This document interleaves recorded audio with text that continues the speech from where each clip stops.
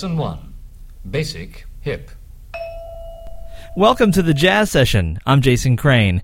The Jazz Session is presented by AllAboutJazz.com, the web's leading source for jazz news, reviews, MP3 downloads, and more.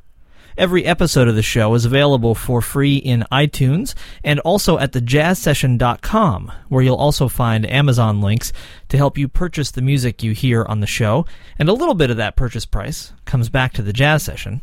And you'll find a donate button where you can securely, via PayPal, give money to the show, which, of course, is not, some entity in and of itself. You're effectively giving money to me. This show is a labor of love and a money-losing proposition, and so if you would like to help offset the costs of bringing you these interviews, I would like to take your money. It's really as simple as that. I'm very happy to have my guest on the show today. He is Matt White from the band Fight the Big Bull. And this is just one of those occasions where a CD comes unsolicited into the mailbox. You stick it in the stereo and fall in love. And that's how I felt about this record. And am very, very excited to hear that this kind of music is being produced in Richmond, Virginia, which I was totally unaware of. And, like many people with a fairly narrow, I'm sure, geographically chauvinist view of where music happens, it's always great to be slapped in the head and reminded that incredible music is happening in all kinds of places that don't have the media market drawing power of some of the big cities. So let's just kick right off with the opening track from this record. It's called Mobile Tigers.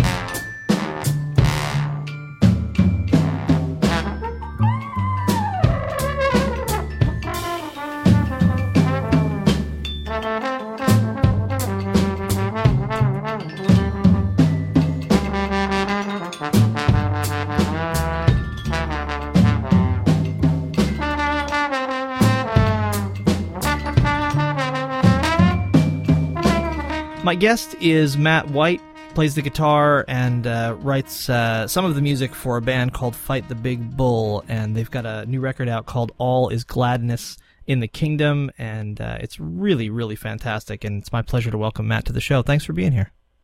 Yeah, thank you for having me.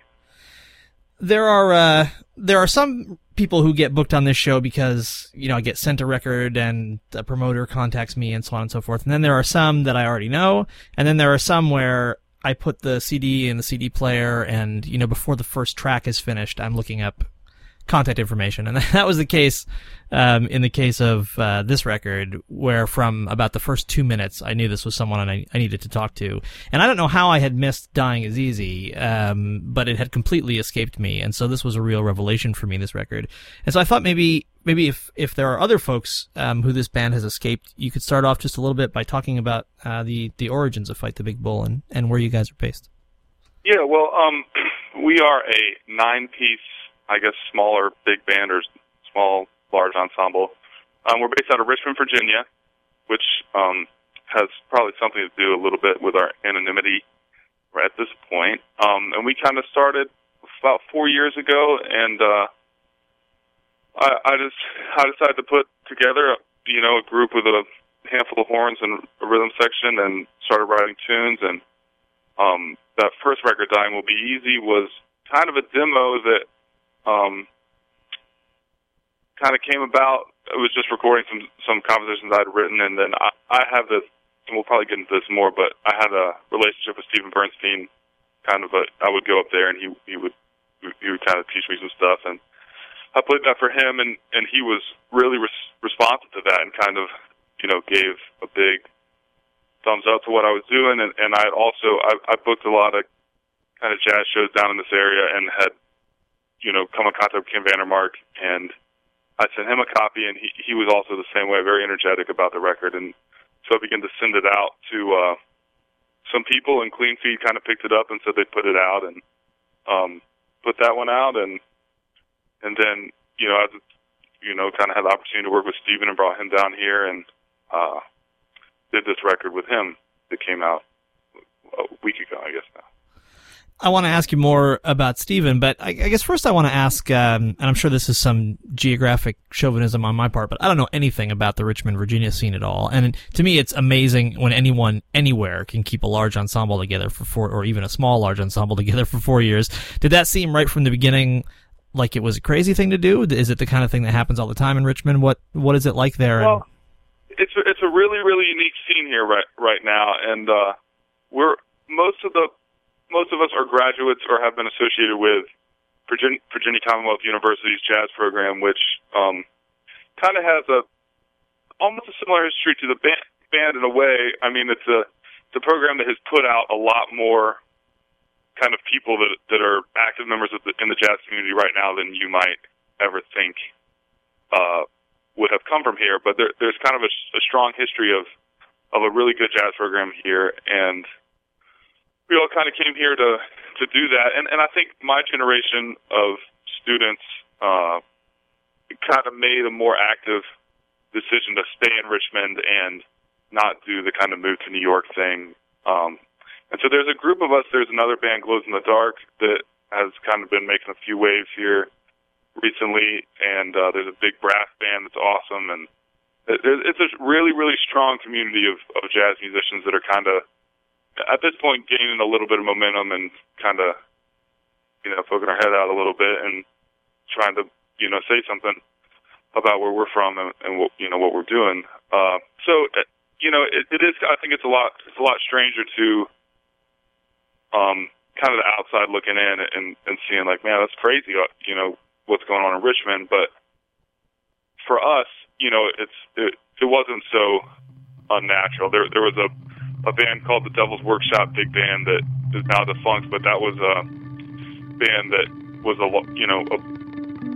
full-size 17-piece and larger big band that had like a regular gig for years before we ever came about.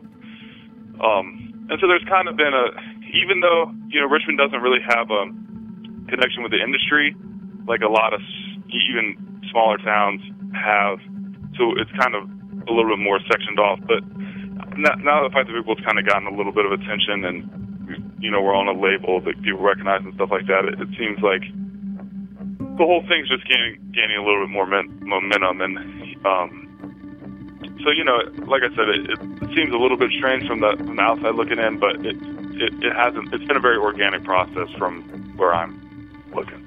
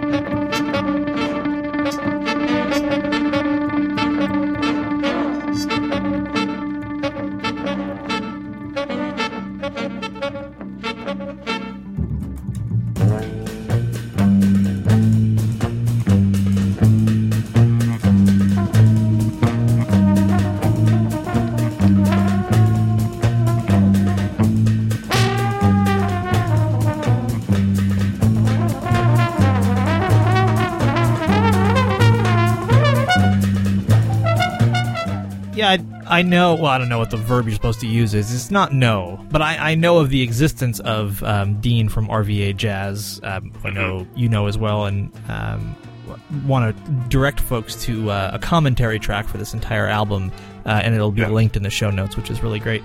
But you know, Dean tweets a lot about the things that are happening in Richmond, and that in and of itself has really surprised me as I've kind of watched over the last year or however long it's been that I've known that he was around. It just seems, as you describe it, like a scene where a lot of things are happening kind of without like this enormous kind of institutional industry infrastructure. It's just happening because you guys are making it happen. Yeah, that's totally true. You know, when I got here, when I first came to school here, it wasn't really like that. And the Richmond scene has gone through waves even before I came, or anything like that, where people have been more active in kind of the creative community and then less active. But when I came originally in 2004, 3, or whenever that was, there wasn't a lot going on. And like I said, the guys that I went to school with, there was an organization called Patchwork Collective that I helped found with 2 other guys, Scott Burton, who runs Glows in the Dark, and another guy, and we began to kind of actively promote original music, and would put on these shows and get an audience for music that people were writing, and just kind of curating these events that I guess wouldn't normally happen, and try to create an audience for that. And I think that helped things. That definitely helped things from my perspective, as seeing that there was an audience here, and that you could kind of put together a band or put together a unique performance or something like that, and people would respond. And out of that, I mean, Fight the Fable was founded out of the fact that Patchwork Collective was providing performance opportunities for new music, and those were the first couple shows we played. Since then, we have a steady gig where we play every other week, and that's been amazing. But for me, Patchwork Collective kind of showed that there was an audience here, and that people would respond, and if you wanted to kind of take the bull by the horns and do your own thing, then there was an audience here to do that. And like I said, there's been a handful of ensembles that have kind of come around since then, and we're all about the same age, and we're around kind of the same place in school. And it is very active. It's a very vibrant scene. There's a lot of people that are really doing their best to kind of make their own music.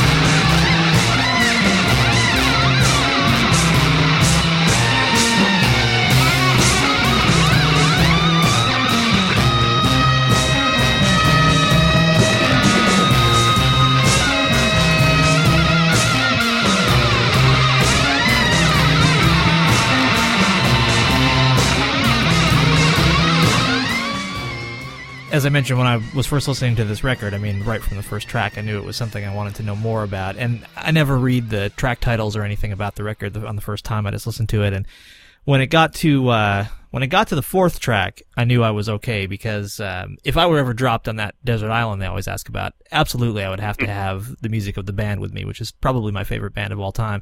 And so when this record got to Jemima Surrender, which is, first of all, an incredible arrangement of what was already a really, really good tune, then I knew I was on safe ground. And so maybe we can use that as our entree to talk about Stephen, Sure. who arranged that. And can you talk a little bit about, you already mentioned how you sent the record to him, and it sounds like a relationship has developed in recent years. Can you talk a little bit about that relationship?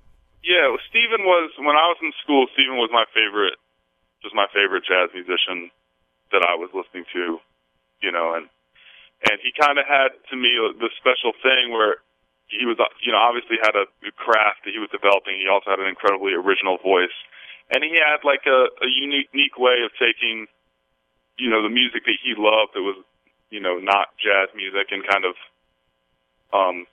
tweaking it and working with it in his kind of unique style. And just all those things really kind of drew me to him. And when I graduated, it was like in January, after I graduated in December, I sent a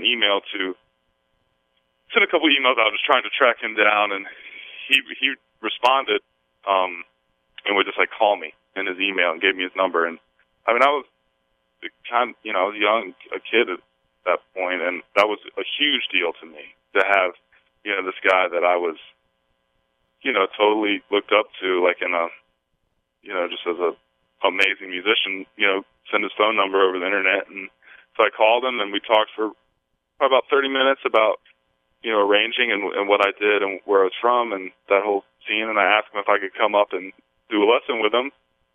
And he said, yeah. And so, probably a month later or something, I went up to Nyack and spent, what was supposed to be an hour lesson ended up, I think we hung out from about 1 to 8 or something like that. It was like 7 or 8 hours, like the entire afternoon and evening. He made me dinner, and we just hung out and listened to records, and it was, from my point of view, it was like the best day of my life. And it was a life-changing experience, really, to have someone kind of take me under their wing a little bit and kind of share with me how his process, and more than anything, we just listened to records. And I think that's kind of where we hit it off the most, is we do have a very similar aesthetic and kind of where we're coming from. And the first thing he played for me was the band's Rock of Ages record, which has all these Alan Toussaint arrangements on it, and it kind of, explained to me, talking about the band, and I was a huge fan of the band, but I hadn't heard much about Alan Toussaint or wasn't familiar with him, and that kind of sent me down a whole, like, New Orleans path. And so since then we kind of, stayed in touch, and I would go up every, I don't know, probably a couple times a year and kind of do the same thing. And then when we were looking to do the second record, I just kind of approached him to see if he'd be interested in coming down, and he was more than willing and kind of worked it out, all the details, and had an awesome time recording the record. From listening to the commentary track that you recorded with Dean, it sounds like this was very different than like a fly-in, 2 hours in the studio, fly-out thing. It sounded much more organic than that. Can you talk about what it was like having Stephen there? Yeah, well, I kind of approached him and said, man, do you want to come down and do that kind of fly-in, fly-out thing, or do you want to stay here a longer time and kind of I'll get you as much work as I possibly can? And he kind of suggested that maybe we would try to do a longer time, and through, like I said, when I was working with Patchwork Collective and booking that, I'd had done a lot of things with bringing artists in and putting together workshops, putting together shows and that kind of thing. And so he was here for 10 days, and we did almost a workshop every day, and he did some private lessons, and we rehearsed every night, and just did I think 3 different concerts with us, and so we got to spend a fair amount of time together, not only me and him, but the band and him, and kind of getting the music together. And even in the studio, we had, I think it was 6 days booked, maybe 5, but 5 full days in the studio, which is, you know, a lot of time for I think for what he was used to, and that's one of the great things about living down here is that studio time is cheaper, and all these things, you know, a lot of those practical things kind of play into helping us be able to make records. Yeah, I think 5 days is about 4.5 days longer than most people get in the studio for records. Exactly. So that was fun, you know, and there's a whole treasure trove of material. I mean, there's 9 songs on the record, I think, and I think we recorded about 20. So there's a lot of material that didn't get put on that record. For, you know, so that, you know, it was a good time. It definitely was a bigger experience, and he kind of really plugged himself into the community. You know, he was walking around and hanging out with people and doing lessons and jamming with people, and you know, it's a small enough community here that when someone like that is around, and being how Steven is so open and so outgoing, and you know, so easy to love. Like he really, I think, struck a chord with the community in a, you know, kind of a deeper way, and I think that was special for him and for us to have someone like him kind of come down and spend that kind of time.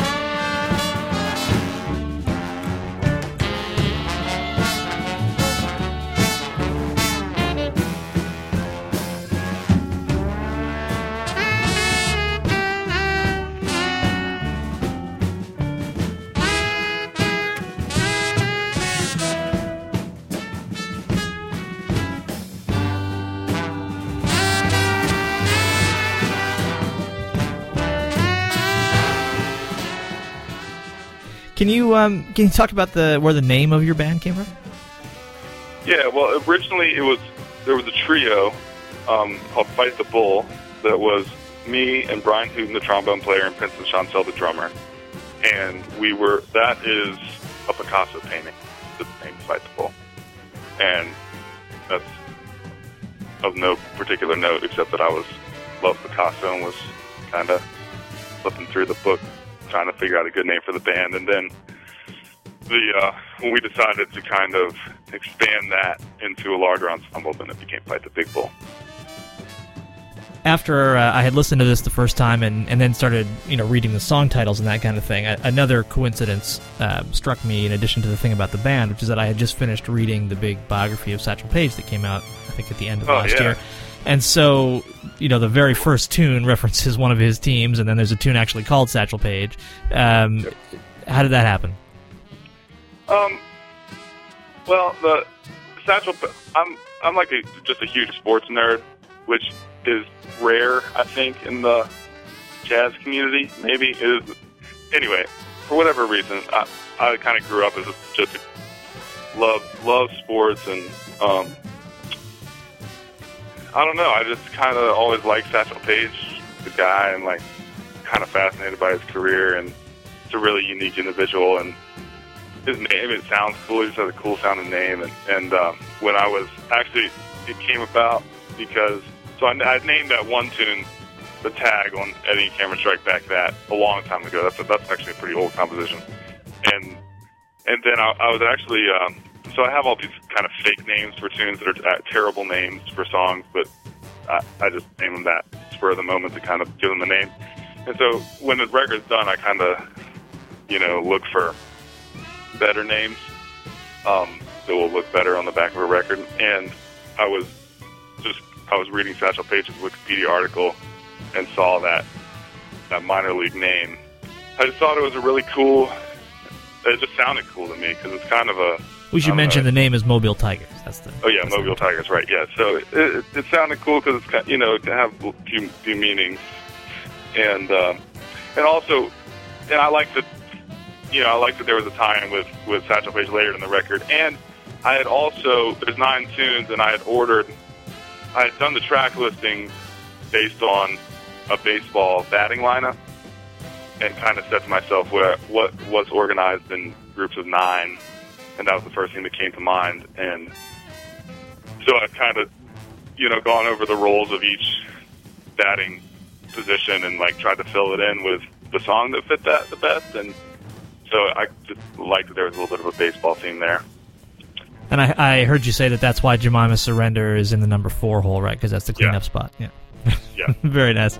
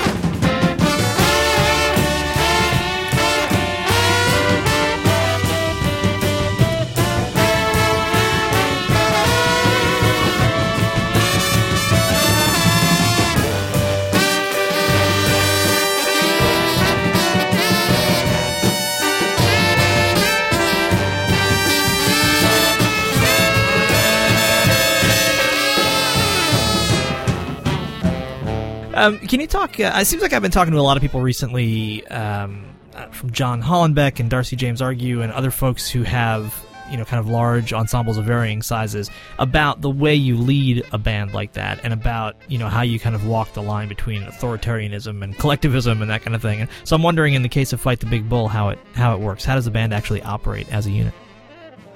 It's a good question. Well, I don't really think about that too much. I don't know, maybe I do, but I mean, it's a lot of it's real practical, I think we were able to, originally we kind of came together, and I got everyone to play these first 2 Patchwork Collective shows, and in Richmond, there's only so many musicians, and so it always works kind of well.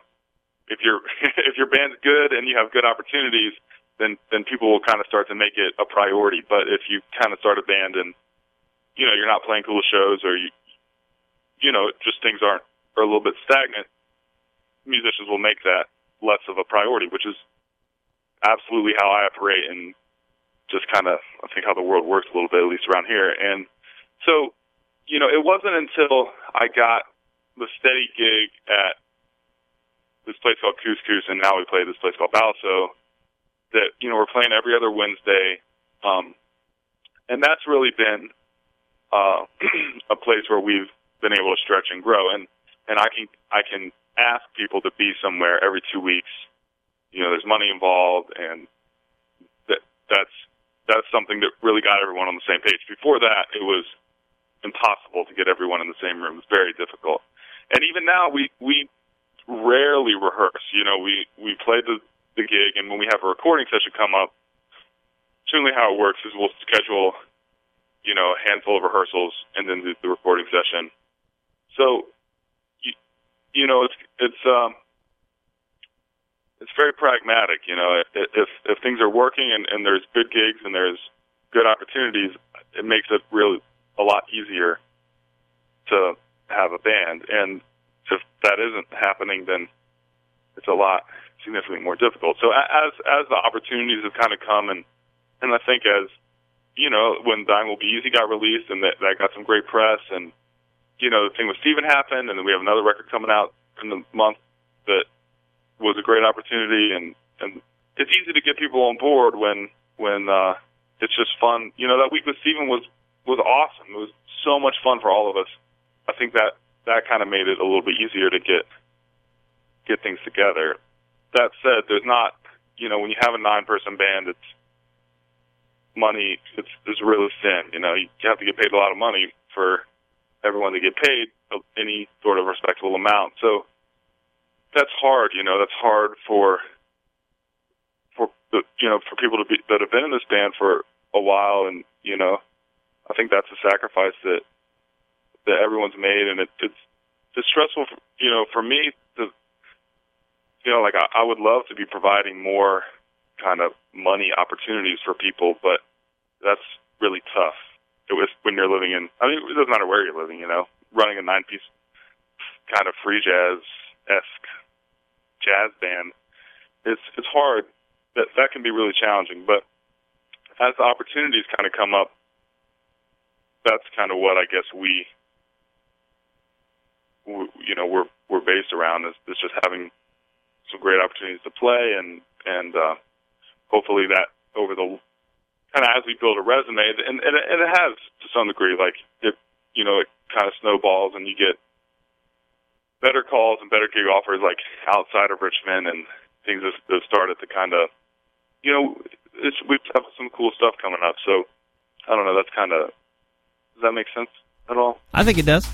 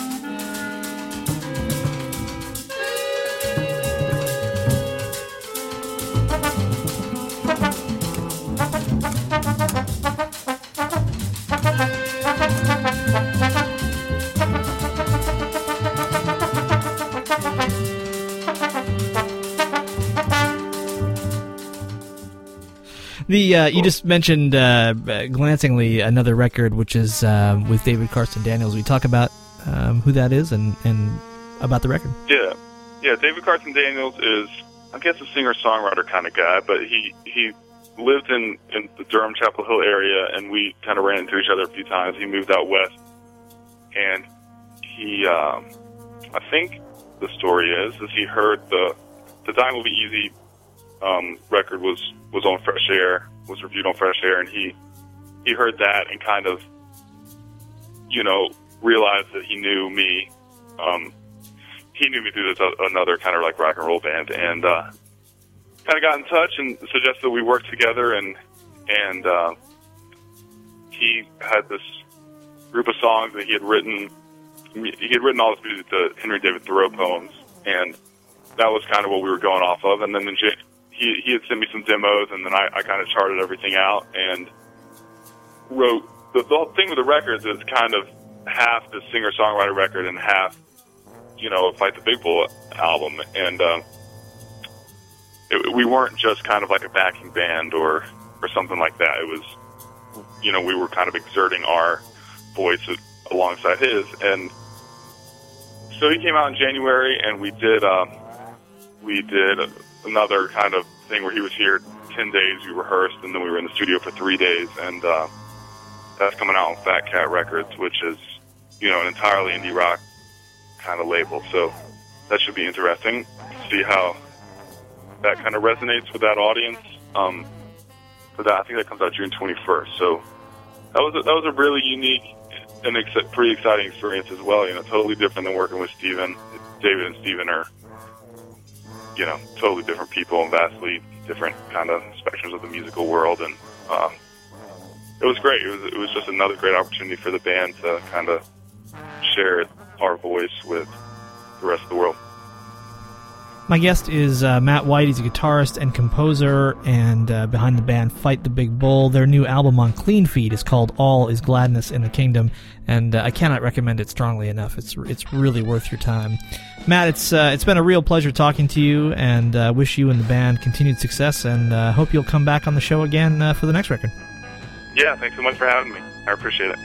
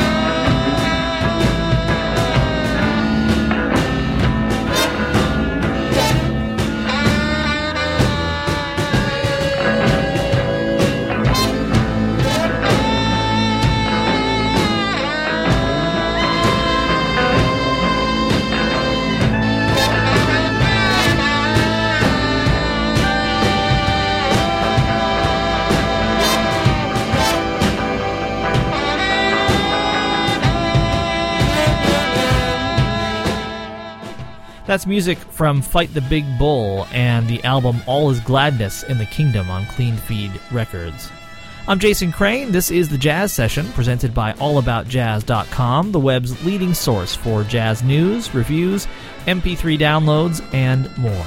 Every episode of the show is also available for free in iTunes and at thejazzsession.com, where you'll also find Amazon links to help you purchase the music you hear on the show, and you'll be supporting the Jazz Session at the same time. And you'll find a donate button if you'd like to give me some money to say thank you or to say please stop if you give me enough money. Then I would be happy to take it. And in the latter case, it will have to be a significant amount of money.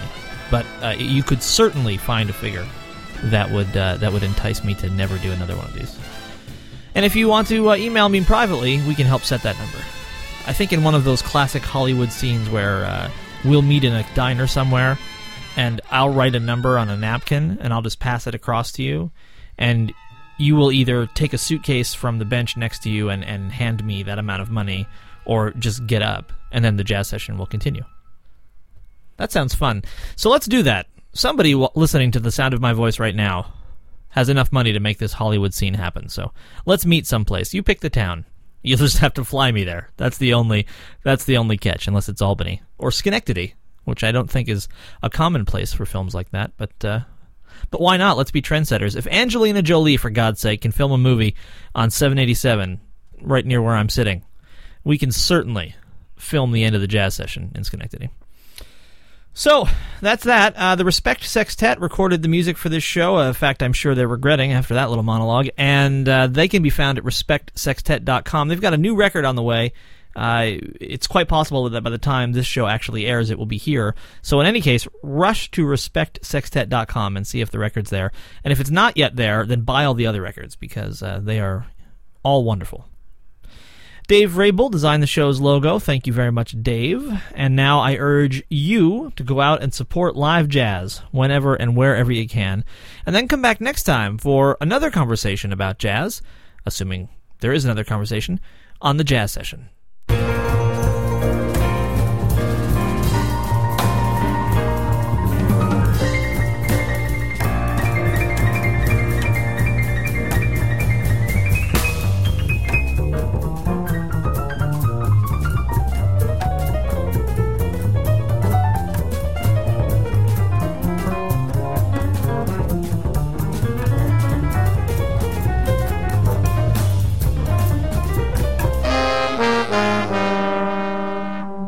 Thank you for listening, everybody. Bye. Bye.